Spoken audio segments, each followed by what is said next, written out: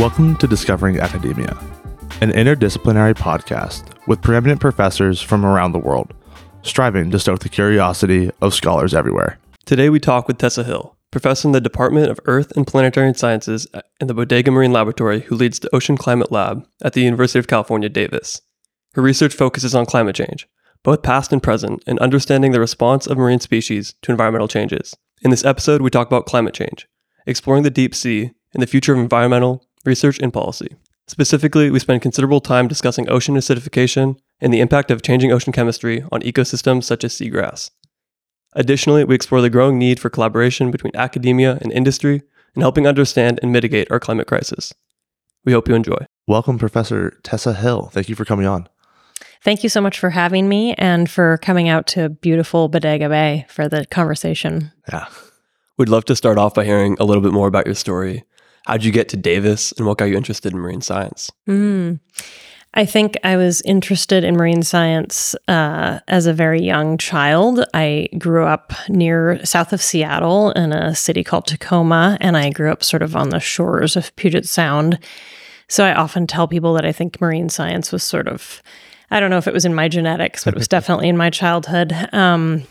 I went to college in Florida, to Eckerd College, a very small liberal arts college that has a remarkably strong marine science program for undergraduates. And it had an amazing way of sort of shaping my life in a lot of really positive ways. I had a wonderful experience at this small college, got to get involved in research at a very young age, and really got sort of bitten by the research bug.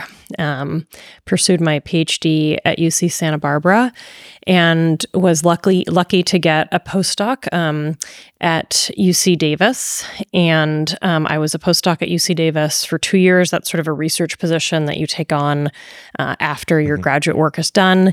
And during that time, I was given the opportunity to apply for a full-time tenure track position at Davis to stay. Yeah, that's great. And I've been at Davis since. Was it hard transitioning from doing research on East Coast waters and then coming to the West Coast waters? No, not at the time. I think actually in my earlier stages of my career, I did research in a lot of different places in the world. So between undergrad and graduate school, I did research in the Gulf of Mexico, on the Oregon coast, the California coast, the North Atlantic. So I traveled a lot to do research. In more recent years, I've sort of specialized more in the California coast and the sort of the currents and the oceanography and the climate off the California coast. And so I'm a little bit more centered here now. But at that stage of my career, I really was sort of like excited to do research anywhere. Yeah, definitely. Yeah. Is that common, I guess, to try different types of research throughout the beginning stages? Sure. I mean, I think I always kind of tell students that it's a little bit like adding tools to your toolbox. So getting different experience as an undergraduate, like maybe working in some different labs as an undergraduate, and then getting your graduate degree, and then maybe you do something slightly different in a research position after your graduate degree. Each time you do that, you're adding tools to that toolbox. And then you can, as a researcher or as a faculty member, you get to decide, what tools you want to use that day. Yeah, certainly. Yeah. And then before we hop into your specific research, when we were preparing for this podcast, we really were captivated by the article we read about the message in the bottle. Could you explain what that was? Sure. So I do a lot of the research that I do is based on big ships. I also do research that's coastally based. A few years ago, I had an opportunity to go out on a research cruise that would use submersible submarines to basically explore parts of the California coast that we had never seen before via submarine.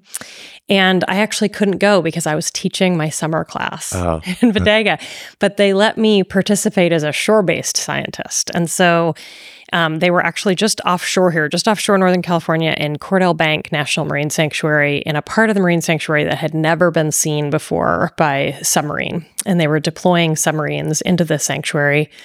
And I decided as a shore-based scientist that I would weave this into my class because I didn't want to miss much of what was going on the cruise. And so we were sitting here one day in my class watching a live stream of this sort of, one of the first deployments into this part of the ocean that had never been explored before. And the submarine reaches the seafloor, and the very first thing that we all saw was a plastic bottle. And I'm not the only, sort of oceanographer or deep sea scientist who has had, an experience like that. It's actually fairly common in the deep sea research community that part of what we document in this place in the ocean that we've barely started to learn about, we document the human fingerprint. It's everywhere. Yeah. In fact, I have a wonderful colleague at UC Santa Barbara, Dave Valentine. He and his students have spent several years now documenting essentially a field of DDT waste containers that were deposited, decades ago by companies trying to sort of get rid of DDT, which is a pesticide that was banned in the United States. And they happened upon it accidentally on a research cruise. They found this sort of, field of giant canisters of this pesticide waste that had, the company had used the ocean as its disposal site. And so I think this is part of being an oceanographer at this point, part of being someone who cares about the surface of the ocean, but all the way to the deep, is understanding just how huge our human impact has been on the planet. Definitely. Even with talking with all these different professors of different backgrounds for us, it seems that from economists all the way to oceanographers to limnologists, everyone's talking about the human impact and how their research is some way tied to the environmental crisis we're experiencing. It's just so pervasive at this point. Yeah. And you talked about the use of summaries to explore. Two questions with that. One, what % have we explored of the ocean? Because there's always like these different stats that get pulled out. Yeah. And then also within the submarines, how common or how long have we been using those to document? These are great questions. I should know the answers right off the top of my head, and I maybe don't. But so the answer around the fraction of the ocean that we explored is there are a lot of different answers to that. I think the percentage of the ocean floor that has been mapped at high resolution is like below 20% still. So when we think about looking at high resolution maps of like mountains or of the moon, we understand, the surface of the earth and the moon better than we do the deepest parts of the ocean. Submarines were really brought into use initially for military reasons. And then by industry looking for oil or other mineral deposits. And then that technology sort of trickled into the scientific community. It really became extremely important in the scientific community in probably the 1960s, 1970s. And then there's been sort of a revolution around that work because we actually can do quite a lot of it now without humans in the submarines. So we use remotely operated vehicles. And so there's still quite a bit of research that's done with humans in the submarines, and there's great arguments for doing it that way. People see things and experience things and observe things differently when they're physically in the environment. But in terms of like cost and risk to human life, we actually can see a lot more of the ocean if we use some of these remote techniques. And that's actually what we were doing out here in that story I just told. There were not actually people in the submarine. There was a remotely operated vehicle that was tethered to a ship at the surface, and it's basically being driven around by people at the surface. It's amazing technology. So just think of all those like video games that people have played where they've like driven vehicles around. Well, that is like, you can do that in the deep sea. Wow. And you're not putting any human lives at risk. And, we can actually see and learn about a lot of the seafloor that way. So yeah, I mean, the technology has evolved, and we use, both technologies. We use the like humans in submarines technology and the remote to see the deep sea. That's fascinating. Very cool to see how technology is advancing and allowing more research to be done. Could you explain a bit more about how your research is performed? Because you started to touch on it with the different type of technologies, how you could be involved with the research that's offshore but while you're still on land. Could you just maybe break that down a bit more? Sure. So I'll preface it by saying that I often tell people that I look at how climate change impacts the ocean in sort of the past, present, and future. And so there's sort of 1 foot of my research lab that's grounded in understanding past climate change. And then there's like 1 of our feet is really sitting in like today's ocean. And so to do that work, actually we spanned, a variety of different techniques. My students and I go out on research vessels. We take samples of water or sediments or corals from research vessels. We also do a lot of that work like right along the shore. We deploy instruments, place instruments into the water, sort of watch what's happening today. We do a lot of work in the lab. We do a lot of wet chemistry work so that we try to understand the chemistry of the seawater or the chemistry of the sediments or the corals that we collect, which I can tell you more about in a little bit. And we extensively collaborate with colleagues who are ecologists, and so they're trying to understand how are living organisms being affected by climate change. And so we might do field work or lab-based experiments with those ecologists. And then I would say in the last 5 years, and some of this was influenced by the pandemic, but some of it actually started to happen before that, my research group shifted also towards trying to think about synthesis studies, where we take a lot of research that has already been done and bring it together on one platform. And so you actually don't have to go in the field or the lab. You're pouring through, maybe decades of research to try to pull it together in one place and say, how can we see how the ocean has changed from like compiling existing data? Yeah. And so there's a couple of examples of that, but one that I'll just mention is that we have this project where we've been trying to compile all of the publicly available oceanographic data for the U.S. West Coast. So this is like all the data that, for example, a federal government lab might collect, or federally or state-funded researchers. People tend to post their individual data sets publicly, but no one had ever brought them into one place. And so my students and I have been working on this for years, and we actually just posted a public data set that has over 14 million data points. That's insane. About the oceanography of the U.S. West Coast, going back decades, and anyone can use it to ask and answer questions about how the ocean is changing. It's a public resource. That's amazing.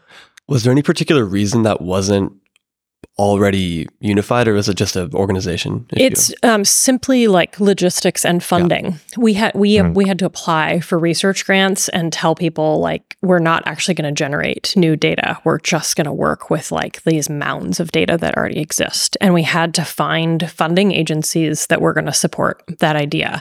And actually, it's something that worries me a little bit about the research that we did all this work, but our funding is actually going to come to a close on that project. And I'm not sure how me or someone else is going to keep it as a living resource. So, 5 years from now, it will be out of date if like someone doesn't take that on. Yeah, that's what I was going to ask is how can we, moving forward, continue to update that document? And because we've talked to a few other people about open sourcing, and it sounds like it is an open source document. So yes. Are people able to add their data as they collect it? They, they can pull all the data that we have and then add their data in. But part of what we're trying to arrange right now is sort of a handoff maybe to some federal agencies where people would sort of keep a home for the data where other people could submit, new data sets. So, we're thinking about that. We're worried about it. But fundamentally, this is a tension in oceanography, and I actually think this probably exists in like all aspects of science, but funding agencies tend to want to like fund something new. Like what new thing are you going to do? Not like maintaining something old. Yeah. And so there's a little bit, we create all these data sets, but there's this barrier to like, how do we get them all in one place? How do we quality control them? How do we archive them in a place that everyone can use? And I think it's a challenge that science is facing. Certainly. Yeah. That's something we've seen, like talking to all these different professors, is at these institutes, there's often one person in charge of collecting all of the old data. Sure. Because no one had the chance or the funding to do it before. Yeah. And then with that, did you guys have a chance to analyze the data yet, or just unify it? We have, yeah. So I have I'm very lucky to be able to work with several graduate students as well as postdoctoral researchers on this project. And we have one paper that's already coming out about that data. We have multiple other papers that we're writing right now. So yeah, all the students, and actually it's been a fun project because we've also been able to employ quite a few undergraduate students from UC Davis on this work, because there's a lot of just sort of regular, like, things need to be downloaded and cleaned and organized. And there's sort of this regular work that has to be done day to day. And that's been really fun to be able to mentor people at a variety of different career stages. But so everybody involved in the project has also been working on interpreting. Yeah. And could you define data cleaning really quick? It might be a little rudimentary, but... Yeah, sure. I mean, in this case, what's happening is all these data might be coming from different sources. People might be using different instruments to collect the data. So we're doing some really basic work just to look at, like, what's the quality of the data set itself? Are there worries that we have about the instruments that have been used? Have they been able to, like, reproduce the data? So we do sort of a scan of just what's the quality of the data. And some data sets get removed at that stage. Yeah. Maybe they were collected using an instrument that's not as reliable as the rest in the data set. But we also do a lot of just using a little bit of oceanographic knowledge. You can sort of quality control data because you can identify data that seems to be outliers. Mm-hmm. And we're actually not removing anything. We just flag it. So if someone else comes and uses the data set, they see that sort of our initial screening where we've said, we're a little worried about this cluster of data. You should look at it closely. It's not removed. It's still there. But, like, if I were to plot up the data, I probably would remove those data set, because they look, there are some reasons why, sensors fail. Laboratory analyses are not always perfect. There's lots of reasons why data may not really be that useful. So we don't really data clean in a way that, like, removes things, but we data clean in a way that, like, alerts other people that they should put thought into the data sets before using them. Yeah, certainly. Yeah, and I'm assuming one of the points that you guys are collecting and compiling is about ocean acidification, correct? It sure is. That's a big focus of the project, yes. Could you maybe expand a bit more about your personal research in ocean acidification? Sure. So I think we're all aware that due to a variety of different human activities, we are increasing the amount of carbon dioxide in the atmosphere. Mm-hmm. So that happens through our fossil fuel emissions. It also happens through land use changes. There are contributions from agriculture, things like that. So we are changing the amount of greenhouse gases in the atmosphere. It turns out that the ocean is a tremendous sponge for carbon dioxide. If everybody goes back and remembers their high school physics, you might recall that gases have different amounts of solubility in water. And so some gases enter water really easily, and other gases have the tendency to not enter and be soluble in water. It turns out carbon dioxide is very soluble in water. Okay. And so the ocean literally absorbs about 30% of what we put into the atmosphere. Wow. For a long time in the scientific community, people thought that was like, oh, thank goodness the ocean is absorbing 30% of what we're putting in the atmosphere. Otherwise, we'd really be in trouble. There'd be even more in the atmosphere than there is today. And then there was this slow recognition that that was actually influencing the chemistry of the ocean itself. And so that's what we're talking about when we talk about ocean acidification. Carbon dioxide, as it enters seawater, becomes a weak acid, carbonic acid, and it fundamentally changes the pH of the seawater. It's subtle. It's not literally making the ocean an acid. It is making it more acidic. But it is measurable. We can already measure this change as already started, and we can also sort of predict where that change will go in the future as long as we continue on the same trajectory in terms of carbon emissions. And it turns out a lot of organisms and ecosystems in the ocean were like very well adapted to the chemistry of the seawater that we used to have that is now changing. And so there's a variety of different ways that this impacts organisms in the ocean. And the first one that people became very concerned about was how organisms build their shells. So any organism that builds a shell, so like a coral reef that builds its hard parts, or a clam that's building its shell, a mussel, a sea urchin that builds its like hard skeleton with the spines, all of those hard parts rely on basically components of the seawater. And the availability of those components is determined by the chemistry of the seawater. And so as we change the chemistry of the seawater, we make it harder for all of those organisms to build their shells. What is the general like pH, say, of like the ocean, like right outside here? Yeah. So it was, pre-industrial, so pre-CO2 emissions, the average ocean pH was 8.1. Okay. And it is that I say average because of course you could go to different places and it would be different, and it also changes seasonally. And that is because plants in the ocean that are using photosynthesis are, every time photosynthesis is happening, they're actually removing carbon dioxide from the ocean. And so if you're in a place where a lot of photosynthesis is happening, there would be less carbon dioxide and that pH would actually be higher. If you're in a place where a lot of like decomposition of plant material or animal material is happening, so like decay and like, animals or plants have died, or maybe you're in an environment where things are actually sort of breaking down, that carbon dioxide gets returned to the seawater.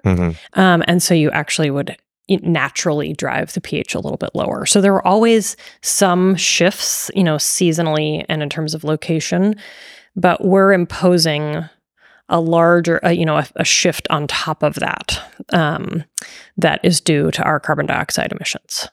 So are we seeing an amplification, especially in the coral reefs, as they're starting to bleach and die, because we have emitted so much CO2, the pH is dropping? And then those animals die and then decay and then further amplify the pH dropping? Sure. So you're asking basically about positive feedbacks? Yeah. Yeah. I mean, there are certainly places that you might see that. I mean, one thing is that the ocean is big and it's pretty well mixed. So, the ocean is constantly being sort of churned around by wind and waves. And it's always sort of getting in equilibrium with the atmosphere. It's always interacting with the atmosphere. And so even those local changes then get sort of buffered or like smoothed out by sort of the bigger processes that are happening around them. But it's certainly, we do see in the climate system in general, we see positive feedbacks like what you just described, where like one thing happens and it then sort of amplifies the next step. Definitely. Yeah. And have you guys looked into any solutions within like smaller local areas or if we increase the amount of plankton or different things that might help readjust that balance? Sure. So one of the things we've been doing here at Bodega Marine Lab for quite a while, over a decade, is raising organisms in the lab under these sort of future, more acidified conditions. And so this was done, my ecologist colleagues led this work, and we've raised quite a few things in the lab, but we tend to sort of specialize in California or West Coast species. So things like oysters, mussels, sea urchins.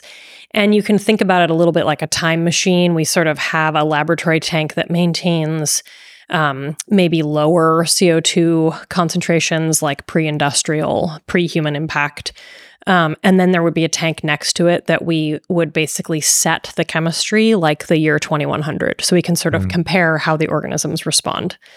And one of the things we found, very early on in these experiments with things like oysters and mussels is that they tend to make thinner, weaker shells, and they're more susceptible to predators. So if you then add a predator into the tank, the predator actually will go after the animals with thinner and weaker shells.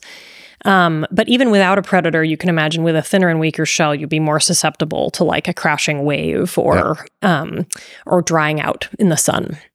So, but one of the other local environments we've been very interested in is seagrass meadows. So seagrass is just like the grass on your lawn, but it has actually adapted to live in the water. So it's a grass just like in terrestrial systems. And if you go out and look at estuaries in California, so like places along the coast where maybe a river or a stream is coming into like a bay, and then it opens up to the ocean, so you have like a calm bay-like environment. Oftentimes, they are covered in seagrass. This is, a native species in California, and we do quite a bit of work with folks at Hog Island Oyster Company. And this is a long-standing collaboration, which I can tell you more about if you'd like to know. But at one point, we were sort of standing out looking at Tamales Bay, and our colleagues at Hog Island Oyster Company said, I wonder, could we figure out how much influence those seagrass meadows were having on the chemistry of the bay? And we were, our research team was like, what a wonderful idea. And so we started a several-year research project where we placed sensors in the seagrass meadows, basically to try to understand how the chemistry inside the meadow was different than the chemistry outside the meadow. And so this was directly answering your question, like, are there small local environments that actually might make this ocean acidification process not quite as bad? And what we found, we studied, I think, 6 or 7 estuaries in California over many years, and we were able to show that the habitats inside the seagrass meadow were sort of less acidified than the habitats outside of the seagrass meadow. So anything living in the meadow or sort of living in like the halo of the seagrass meadow was basically experiencing lower carbon dioxide conditions because the seagrass itself is using photosynthesis and removing carbon dioxide from the water. And as a cool follow-up to that, a member of our research team was able to actually we had seagrass in the lab and oysters in the lab, and she actually sort of set up this experiment with like a low amount of seagrass, a medium amount of seagrass, a high amount of seagrass.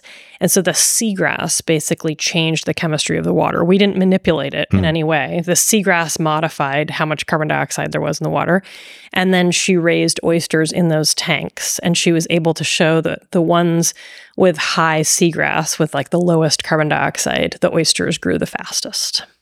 Sure. And so that doesn't solve our like bigger problem, right? Because our bigger problem is human-caused carbon dioxide emissions. But it offers us some tools we can use locally that might sort of help that problem, help address that problem, or keep the worst of that problem from coming. And so, the main thing we learned from that is that everything we can do to restore and protect those seagrass meadows that we have on the U.S. West Coast is a step in protecting those environments from sort of the oncoming carbon dioxide. Certainly. And I have a few questions about that. Are we able to purposely stress some of these animals that make these shells in a lab setting to make them more used to a more like acidic environment to then be able to reintroduce them? Yes. So we aren't really actively doing that as a research project, but it's certainly something. So I mentioned Hog Island Oyster Company. There is a very active community of aquaculture on the U.S. West Coast. So that's basically farming shellfish in the ocean. And, these shellfish farmers tend to be small family-owned farms, but they are, very interested in exactly the question you just asked, which is, can we develop, are there genetic strains that might help us be resilient to these changes in the future? And so there have been quite a few collaborations between the aquaculture industry and, academic research to try to identify those sort of genetic tools. And we've also, there are some other tools around, when you're raising them in a farm setting, could you feed them more or could you feed them differently?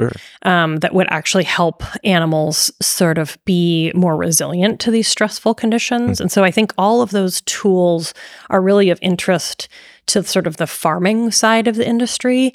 It doesn't really change what's happening in like the natural environment, which is that things are sort of headed in one direction, and we can't genetically modify all the organisms in the ocean to prepare them for climate change. It's not going to work. Yeah. And then when it comes to the animals, they struggle in a more acidic environment overall. And then do the plants like it more? Yeah. In some cases, yes. So in some cases, what we see is that there are plankton or other photosynthetic organisms that will actually do well in these conditions.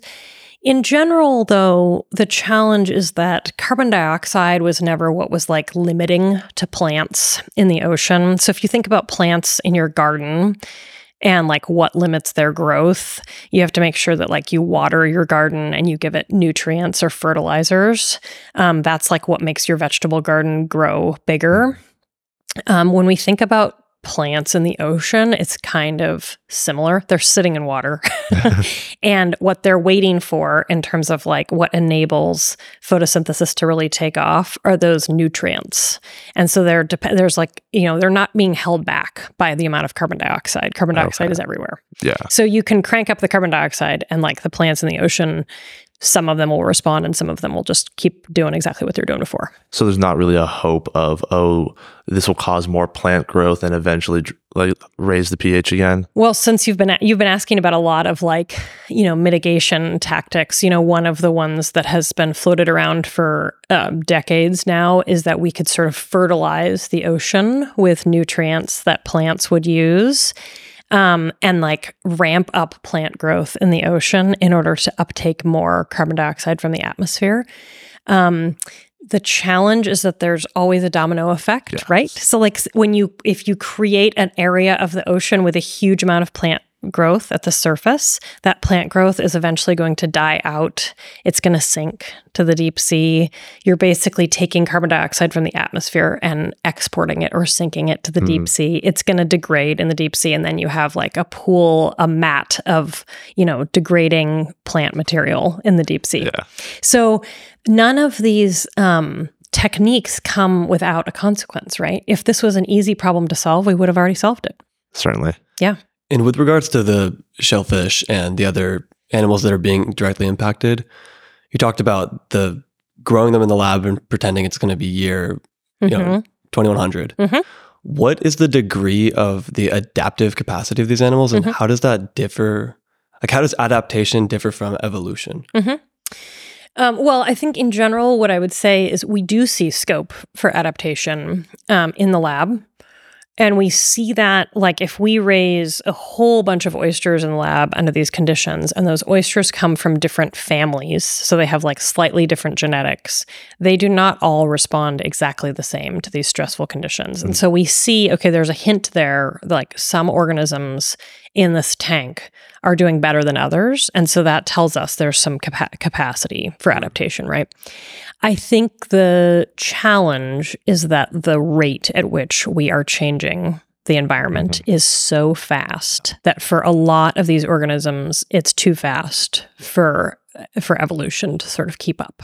And so we're changing through climate change, through ocean acidification, we're changing things at a rate that may exceed these organisms' abilities to adapt. This is like a more broad question, but at what point did that rate of change kind of hit the point where it was just kind of too fast? That's a good question. I mean, I'm not sure that I wish that I had like an evolutionary biologist sitting here with me to answer that question. The way I would answer that is that in the scientific community, we really see sort of the impacts of climate change and ocean acidification starting to emerge from like you being able to see it compared to background. I mean, there's always background environmental variability, but being able to actually see the impacts of climate change emerge from that background signal, probably happened in like the late 1990s, early 2000s. And so that is the point where people became sort of alarmed, like the climate change impact is no longer in sort of the envelope of normal variability. It's now like moved, the ocean and terrestrial habitats are experiencing this too, have moved into this new realm. Certainly. And so, I mean, it's been a while is my answer to that question. It's not new. We've been able to sort of see and understand that, how climate change is impacting environments separate of natural variability for decades. Okay. Yeah. And then when you were talking about the ocean acidification being a gradual process, you talked a bit about how there is a seasonal flux. Is that where the coastal carbon flux comes in? Yeah. So I think, we think about the ocean, the way we've been talking about the ocean so far in this conversation is simply that it's uptaking carbon dioxide from the atmosphere. It's actually a little more complicated than that, of course. There are places that are like soaking it in at any given time, and there are places that are actually sort of exhaling carbon into the atmosphere. So like I said earlier, there's this constant exchange between the ocean and the atmosphere. When we talk about coastal carbon flux or coastal carbon storage, we're usually thinking about, are there habitats that, we can think about as storing carbon for the future. And so one of the interesting things about seagrass meadows is that the actual grass itself, of course, is engaging in that photosynthesis we were talking about earlier. But there's also the part that's sort of where the roots of the grass go into the sediments. So you can think about like when you walk through a forest, you think about like all the trees above you are engaging in photosynthesis, pulling carbon dioxide out of the atmosphere. But we also think about sort of the soils below the forest are storing a lot of carbon, right? Yeah. So the same thing happens in marine environments.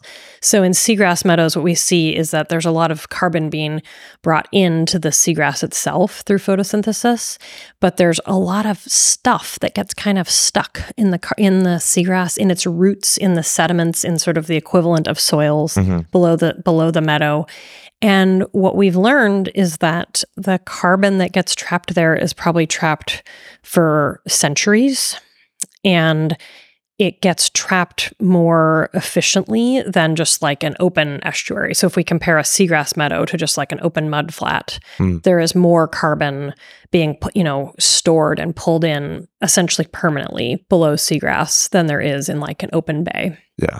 And so this is what we refer to as blue carbon. So blue carbon are things like seagrass meadows and salt marshes in particular that are actually like in the sediments below the habitat are storing a huge amount of carbon, just like we think about soils on land.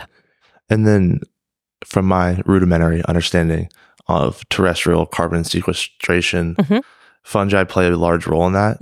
Do we have fungi in the ocean that are playing a role? Oh, that's a great question. I mean, I think the answer is certainly yes, but that's beyond my area of expertise. Yeah, I don't know. I mean, I would say there are certainly microbial processes that are playing a role in that sequestration in these environments that I've been telling you about.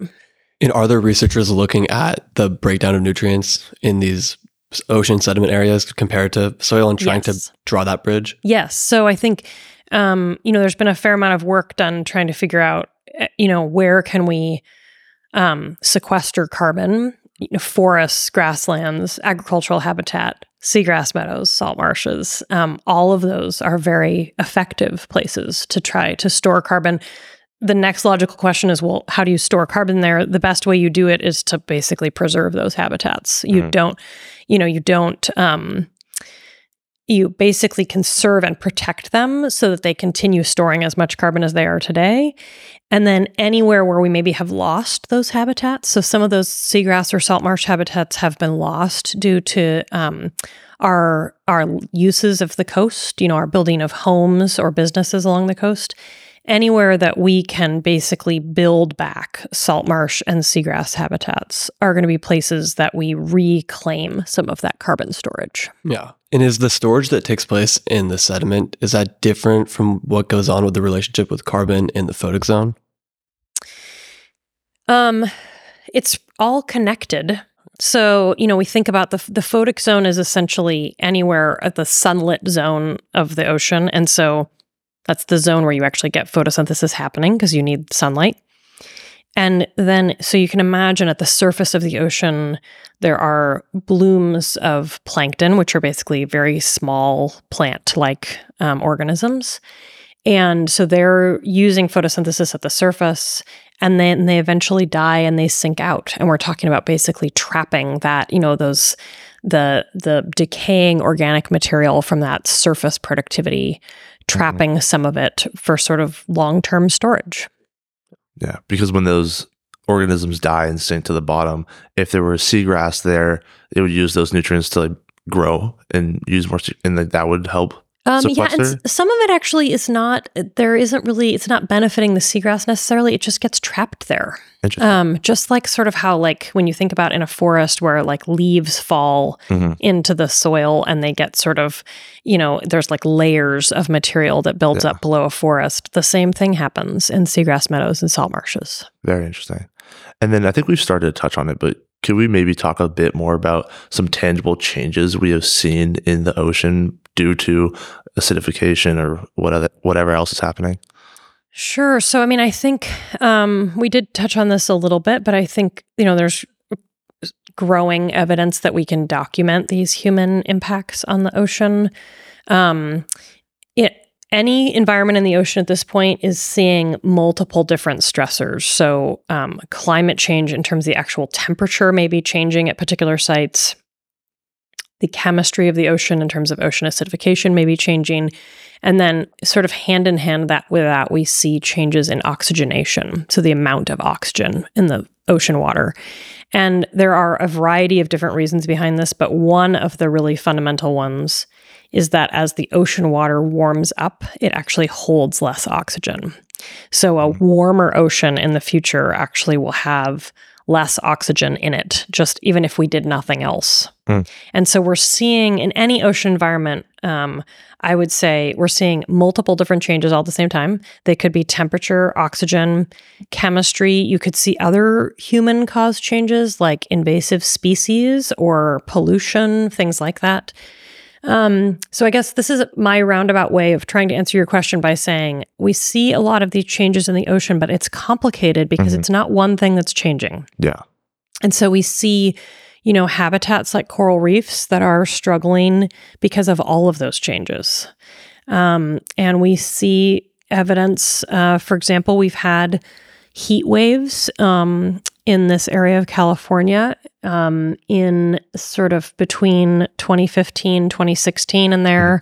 We had like much warmer than normal ocean temperatures, and we saw die-offs of organisms. We also saw tropical species that you might expect to be in like San Diego or Mexico moving their way northward along the coast because those warm waters basically sort of facilitate, warm water-loving species to move. Yeah, I remember that year. It was a great year for fishing. Yes. Yeah. It was an interesting year for fishing. Yeah. Like you got probably really different species than you were used to. A lot more bluefin tuna really came up from Mexico. Right. That's rarely ever seen like that far north. Yeah. So I think some of the observations we can make around temperature in particular are fairly clear-cut in that way. And we've been making them for a while. And we can watch sort of the march of these species. Each year people go out and do surveys in tide pools or fishery surveys and can actually document that the species they're seeing are different than they saw in 1990 or 1980 or 1950. Are you aware of any scientists using the commercial fishing logs as a way of documenting it? Certainly, yes. In fact, there's some interesting work where people look at, what they can go out and sort of measure and catch today, and then they use the logs going back 100 years and can actually sort of reconstruct how the fishery has changed. Very yeah. Talking about going back in the past, could you talk about how you guys have used some of the historic geological information to inform how some of these changes that we're seeing, how they might play out? Sure. My students and I are really interested in exploring past climate records in order to understand what the impacts of future climate change might be. And so we sort of look to the past with those kinds of questions.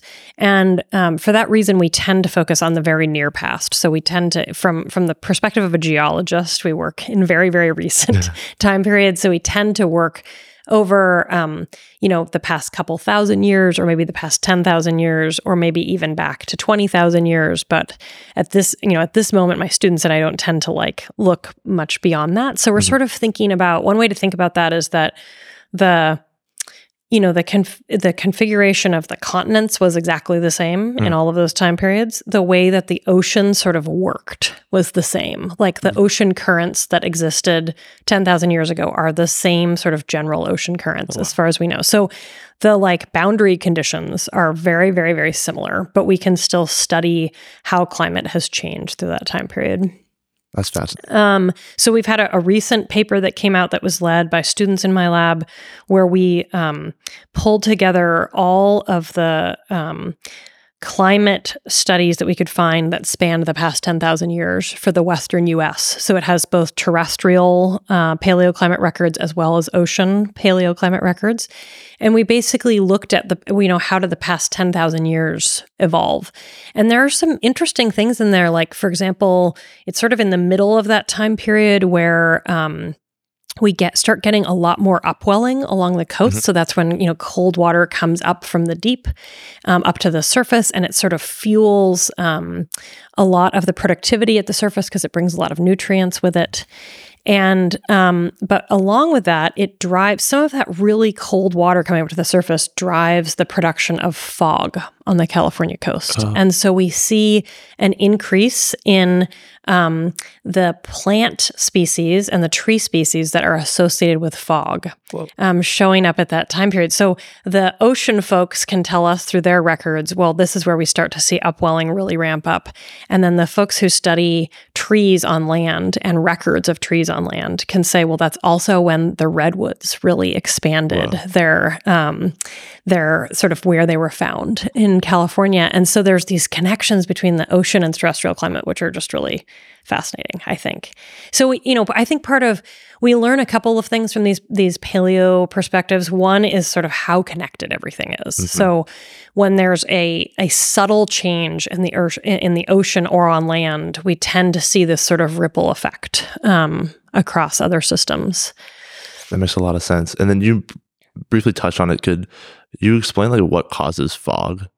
I mean, in general, it's like basically moist air that is, sitting over this is marine. This is like marine layer fog. So what causes fog on land is a similar process, but not exactly the same. But like the coastal fog that we see that is like so characteristic of California in May and June right now, is that there's, basically cold water at the surface, and the atmosphere, the wind is sort of blowing over that cold water and actually picking up some of the moisture from the water. And then the land is warmer than the ocean is. And so the land, that actually sort of sets up a difference in pressure systems between the land and the ocean. And so the land tends to sort of then suck that moist air in over the land. Very interesting. Yeah. I thought it was a good tangible example of people could recognize it. Yeah. Especially along the coastal communities, everyone knows the June gloom. Totally. That's right. Yep. May gray and June gloom. There you go. Yep. And then transitioning out a little bit, you do a lot of outreach beyond your research.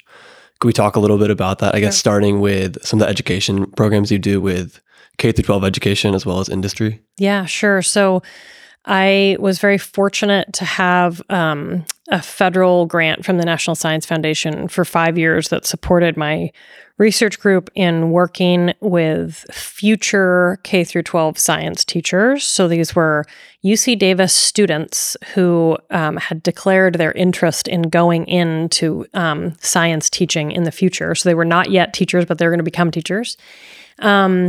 And these were students through the Cal Teach program, which all of the UC schools have a program that basically supports students who want to go into K-12 teaching. So this is the Davis equivalent of that. And I got to do a series of really fun things with the students in this program. One is that we had a class every year where students worked with me to develop educational modules about the ocean, about climate change, about marine ecosystems that they would use in a middle school classroom. And so we developed them, we sort of workshopped them. Some of them were student teaching, so they would go and use them in their classroom. We would come back maybe the next year and tweak them. We worked with teachers in the Davis area who were in middle school and high school settings, and those teachers were using the modules and sort of adjusting them and, making them better. And so over the course of 5 years, we were able, I think we worked on a dozen different modules. And, I think 5 or 6 of those we ended up like really comfortable, really happy with, that like they're posted publicly on my website and they've been tested by both student teachers and teachers. And so that was one exciting thing. And then we also I was able to fund some of those future science teachers to come out and take classes at Bodega Marine Lab. So each year, and actually I've been able to maintain that a little bit, even beyond the duration of the grant. So I pretty commonly have been able to host a couple of those sort of future science teachers to come out and live at the Marine Lab for 6 weeks over the summer. And they get to take these hands-on oceanography and marine science courses that we offer. And the whole idea is sort of that we want future teachers to have this hands-on experience with the ocean. We want people to be able to teach about the ocean from a place of experience, of having like been to the ocean, of experienced the ocean, of, thought about research in the ocean. And then they go back and they become science teachers, and hopefully they bring those experiences with them. Yeah. And you talked about breaking down the modules and getting it to 5 modules because those were the successful modules. Could you define, I guess, what you're looking for in modules? Like what makes it a good module? Yeah, sure. I mean, it was this like iterative process with students and students who were preparing to teach and also existing teachers. And we were looking for a couple of things. Part of our goal was that we wanted students doing hands-on experiments or working with real data. So all of the modules either have them experimenting with something or working with data that's maybe provided by our federal government or something like that. So they're not sort of made up. They're like, they're real examples that the students were working with. And then we worked very closely with the teachers to align them with the science teaching standards so that teachers, because in California in particular, you can't really use things in the classroom unless you can figure out how they align to the state and federal science standards. Okay. And so we did some of that work with teachers so that future teachers would be able to open up one of these modules and be like, oh, great, I can put this, right in the unit when I talk about density. I can talk about seawater density. Or right when I talk about biodiversity, I can use this module on kelp forest biodiversity. So we did some sort of the pre-planning for teachers around how does it fit into what you're required to teach in order to encourage them to like be able to actually use these modules about the ocean. Okay. That's great. It definitely seems like a great resource that was created. And then when you focus, so that seems like the public-facing side of education. How does education extend to industry? Sure. So I mentioned this earlier, but we have this very long-standing partnership with Hog Island Oyster Company, and we also have other sort of similar partnerships, although that one is at this point like really just fabulous and has existed for a long time. So I love talking about it. We've been working with them, I think, for over 15 years or somewhere around there. And I always have to remind people that this is an intellectual partnership. It's not there are industry partnerships where maybe there's an exchange of money. In this case, there was no exchange of money. We just were excited to work together. They are, a family-run farm on the California coast, raising sustainable shellfish. And so all the things we were talking about earlier about risks and stresses to oysters and mussels and clams are risks and stresses to their business. And so we have worked together for a long time to basically sort of brainstorm research questions that were interesting to us as researchers and also interesting to them in being able to shape their decision-making and planning for their business. And I gave you an example of that around the seagrass earlier. But another example is that we've worked with them to get oceanographic monitoring stations basically placed at the oyster farms. So there's quite a few oyster farms now in California where you can sort of think about like a weather station that we'd have on land. There is that kind of station, but in the water. So it's monitoring temperature, salinity, pH, oxygen, all the things we've been talking about in this conversation. And so the oyster farms are basically hosting, physically hosting these sites where public monitoring is taking place for us to understand what's happening in the ocean. And so, in this case, Hog Island Oyster Company is providing quite a lot of infrastructure, like physical space for these instruments. Mm-hmm. They're doing some of the maintenance on the instruments. And then we share in some of the maintenance tasks, and the data are posted publicly through something that's called the Central and Northern California Ocean Observing System. And so, anyone who's interested can go onto their website and see a portal of sort of all the real-time ocean data. So if you're a surfer or a fisherman, or just an interested member of the public and you want to know like what's happening in the ocean, you can go online and there's all these sites of data. And quite a few of those at this point are being just sort of hosted by these industry partners. So it's become really important way that the ocean farming community, the sustainable shellfish community, and sort of the academic research community are like, meeting and like sharing resources and sharing knowledge and creating something that the public can use. Is that where you, as like academics, hope to be able to show industry why we need to focus so much more on the environment? Be like, hey, we are measuring these tangible changes. This is how it's going to impact your business and the future profits. And sure, you might be able to pollute more now for next quarter, but when you come 5-10 years down the line, this will cause you a serious harm.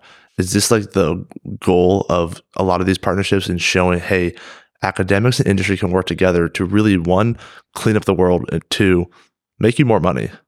Yeah, I mean, I think that where you landed there was excellent. I think, most of these partnerships that I've been involved in, the sustainable shellfish farming industry is, first of all, like very interested in the sustainability aspect of their business, and also already very, very aware of these issues. So it was less about me coming to them saying like, you need to know about this. It was actually more about them coming to us saying, we're worried about the same thing that you're worried about. Mm-hmm. Can we work together on that?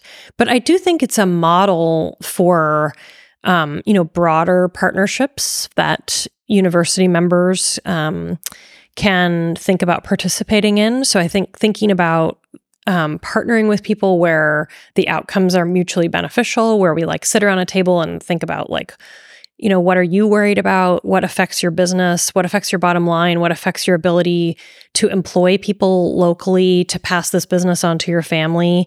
And then how does that overlap with knowledge that I can also bring to the table, so that we are, the partner is bringing knowledge to the table and the university is bringing knowledge to the table, and we're thinking about what we can do together. Yeah. And specifically to your point, thinking about what we can do together to address challenges and make the world a better place. Yeah. Specifically. Yeah. Yeah. Yeah. I think we're definitely getting close to a point where that shift will start to grow at a really fast rate. Mm-hmm. And then in some of your papers that we looked at to prepare, you mentioned how that relationship with business is great, but it's not all. We need government intervention. Mm-hmm. Do you have any advice for students on just how they should, view policy and that relationship with government and academia? Because sometimes I think students can kind of get lost in that balance of government isn't listening. They don't really, they look at it more one-sided. Mm-hmm. It's such a great question. I sometimes do this exercise in my own undergraduate classes where I ask students, when you think about government and policymakers, like who are the decision makers in the world? And we make a list on the board, right? And it's like, Congress is a decision maker, and the president is a decision maker, and the Supreme Court is a decision maker. And that trickles down to, people start to see, well, there's also there's state decision makers. There's also decision makers in my county or the town that I live in. So we eventually start trickling down to like things that might feel more local. But one of the points I try to make there is that every student in the room who can register to vote is also a decision maker. Now, not all students are able to vote in the United States, but everyone who can register to vote is a decision maker. So we have to list ourselves on there too. Like there actually is some, we do actually have the power to change things, even though it feels dilute at times. And even if it's not just our own vote, like we have the ability to improve voting access to other people. So working for organizations that expand voting rights is a way of using our decision-making power. But I would also say to students, and like I think about examples about this at UC Davis, but I think it applies at universities generally, there are classes you can take that like bring you into the community in partnership with community organizations or with government organizations. There are internships, there are paid internships where you can go, work for a nonprofit organization or a government organization and get right into where some of those decisions are happening. So I guess I would encourage students to think about the things that they can do to actually become engaged in that, like in that local community that they're in the decision-making community that they're in. Because I do think it can feel like it's really distanced from us, but it doesn't have to be. The people on the local town council are elected by the members of the town. Let's get involved in local politics if that's what you want to do. Yep. Very important message, I think. Yeah. And then another kind of broader question, when we were preparing, you had many different roles that you've played at Davis. Mm-hmm. To list a few, you had the President's Postdoc Fellow, Associate Vice Provost of Academic Programs and Public Scholarship, as well as a professor and a mentor. Mm-hmm. I was wondering if you could talk about kind of that balance of playing different roles and having different hats, as well as with the postdoc fellow, kind of what that program is and what it meant to be a mentor. Sure. So, I think maybe I could start with that. I was very lucky to be awarded a UC President's Postdoc Fellowship as I was exiting my graduate program. And that's what supported my first 2 years at Davis as a postdoctoral researcher. And that program supports scholars who are trying to push the excellence of their research program and also trying to improve access, diversity, and inclusion at the University of California so that we are really serving the needs and the mandate of our mission as a public institution. Mm. And so everyone who's supported that program is thinking about both their scholarly work and how we make sure that the university is truly accessible to as many different people as possible. And I was deeply invested in that then. That was 20 years ago, still deeply invested in it. So I've served on the advisory board for that program for many years, and I've now mentored 2 postdocs myself through that program. So I've been able to sit sort of on the other side of the table where I am supporting and mentoring early career researchers who are at the beginning of their academic careers. And frankly, those folks are really changing the way the university does its work, and it's wonderful to be involved in that. So that I was then able to start in a professor role, and I have been a professor at Davis since. And then 3 years ago, I started in the role as Associate Vice Provost in Public Scholarship and Engagement. And this is an office on the at UC Davis that serves the entire university. So every discipline, every department, every aspect of the university. And we aim to basically improve our ability as a university to partner and connect with communities outside the university. Mm-hmm. So we are trying to improve the public impact of research and teaching and scholarship that's done at the university. We're trying to support students, staff, and faculty who want to build those connections outside the university, who want to partner and sit down with community members or government officials or industry members and say, how can we work together? How do we leverage the university knowledge and your knowledge and do something, for good? Definitely. And so that's really fun because, as you can tell, that's something I've cared about quite a lot in my research and teaching through my whole career. And now in that role, I basically get to support other faculty and staff and students who are doing that work. So I get to be the behind the scenes person. I get to, provide logistical support, financial support, things like that for projects and partnerships that improve the university's connection to the outside world. And then when you're thinking about trying to connect with more people, are we trying to redefine what success looks like in science, especially in regards to climate change? Yeah, I think this is where sort of all of the threads of this conversation start to weave together, right? Which is that climate change is a big systemic problem. It's not a problem that I alone can solve or you alone can solve. It's going to require big systems changes. We're talking about changes in our energy system, changes to our economy.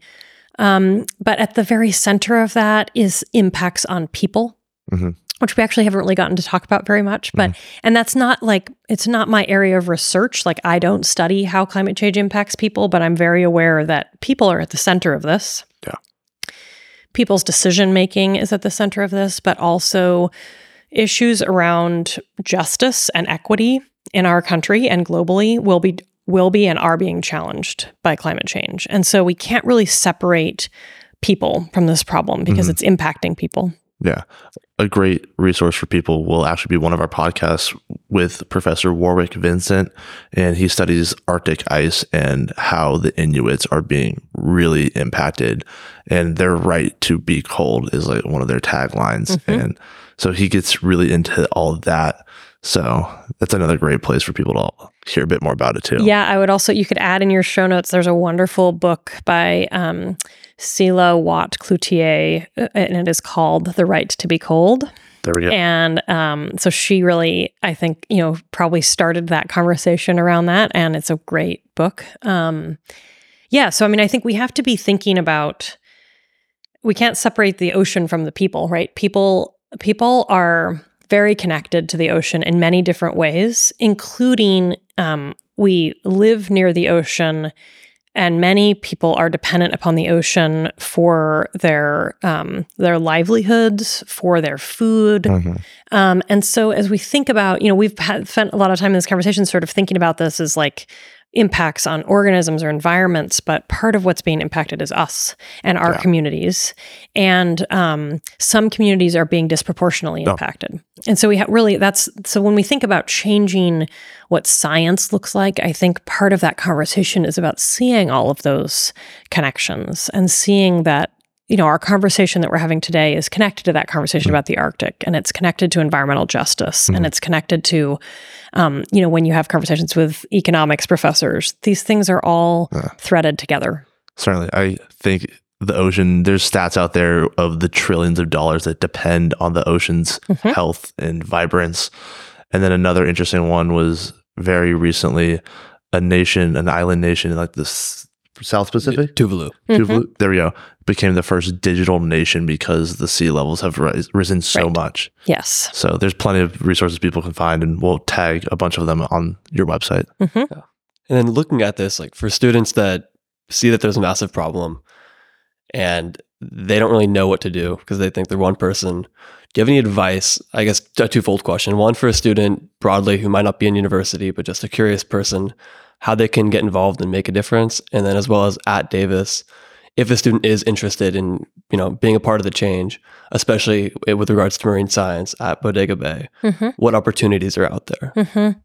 Well, I mean, the first one, this is going to sound like I'm oversimplifying it, but I sort of feel like the first way to get involved and make a difference is sort of like learn about the ocean, become committed to conserving and protecting what we have, and then maybe pick something locally that you feel like you can do.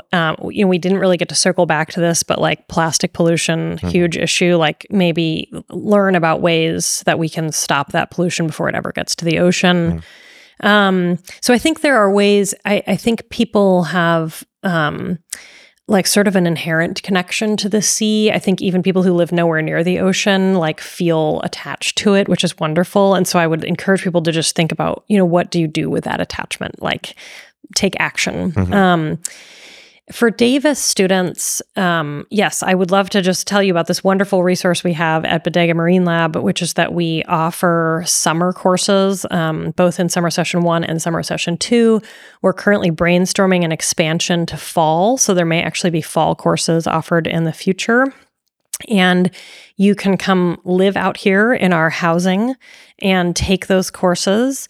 There's also options. We're aware that not everybody can do that. So the sessions are set up so that there's options that, like, if you could only come out one day a week from Davis or from the Bay Area, there are some of the classes that are set up basically for commuting students. So you can come out like 1 or 2 days a week for 6 weeks and you get the, the full summer experience, but you don't have to give up your summer job or your summer housing or things like that. So you don't have to live out here, but you can. And those courses sort of run a full spectrum. There's a wonderful marine ecology course that's taught. There's a course about global change ecology from sort of this marine perspective. There's biological oceanography. There's coastal oceanography. There's ecotoxicology that looks at sort of pollutants in the marine environment.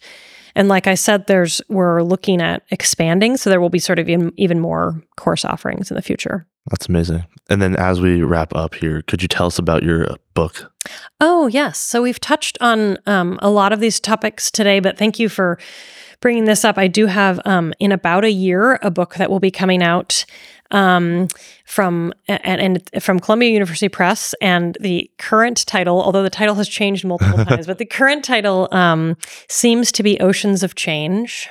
And it's a book that I co-wrote with a journalist, and we sort of move through a sequence of different ocean environments, and we talk to people who are observing how much the ocean is changing and what that means to them and what they're doing about it. And so we talk about tide pools and kelp forests and the open ocean and the Arctic and the deep sea, and we connect with people in each of those cases that are observing, are watching, are acting. And it's not always scientists. Scientists are play a big role in the book, but we also talk to indigenous community members, fishermen, aquaculturists, conservationists. So we often tell people that the ocean is the main character of the book, but the ocean needs a voice. And so there's lots of voices in the book that are telling us about what they're seeing. Sounds like it's going to be a very beautiful book and tell a lot of powerful stories. Thank you. It's been a pleasure. Thank you, Professor Hill. Thank you so much. It's great having this conversation with you. Thank you. To continue your learning, go to our website, discoveringacademia.com. There, you will find the show notes, resources mentioned, ways to get involved, and much more pertaining to each professor. If you enjoyed today's episode, please subscribe, leave a review, and join our newsletter to stay up to date. Until next time.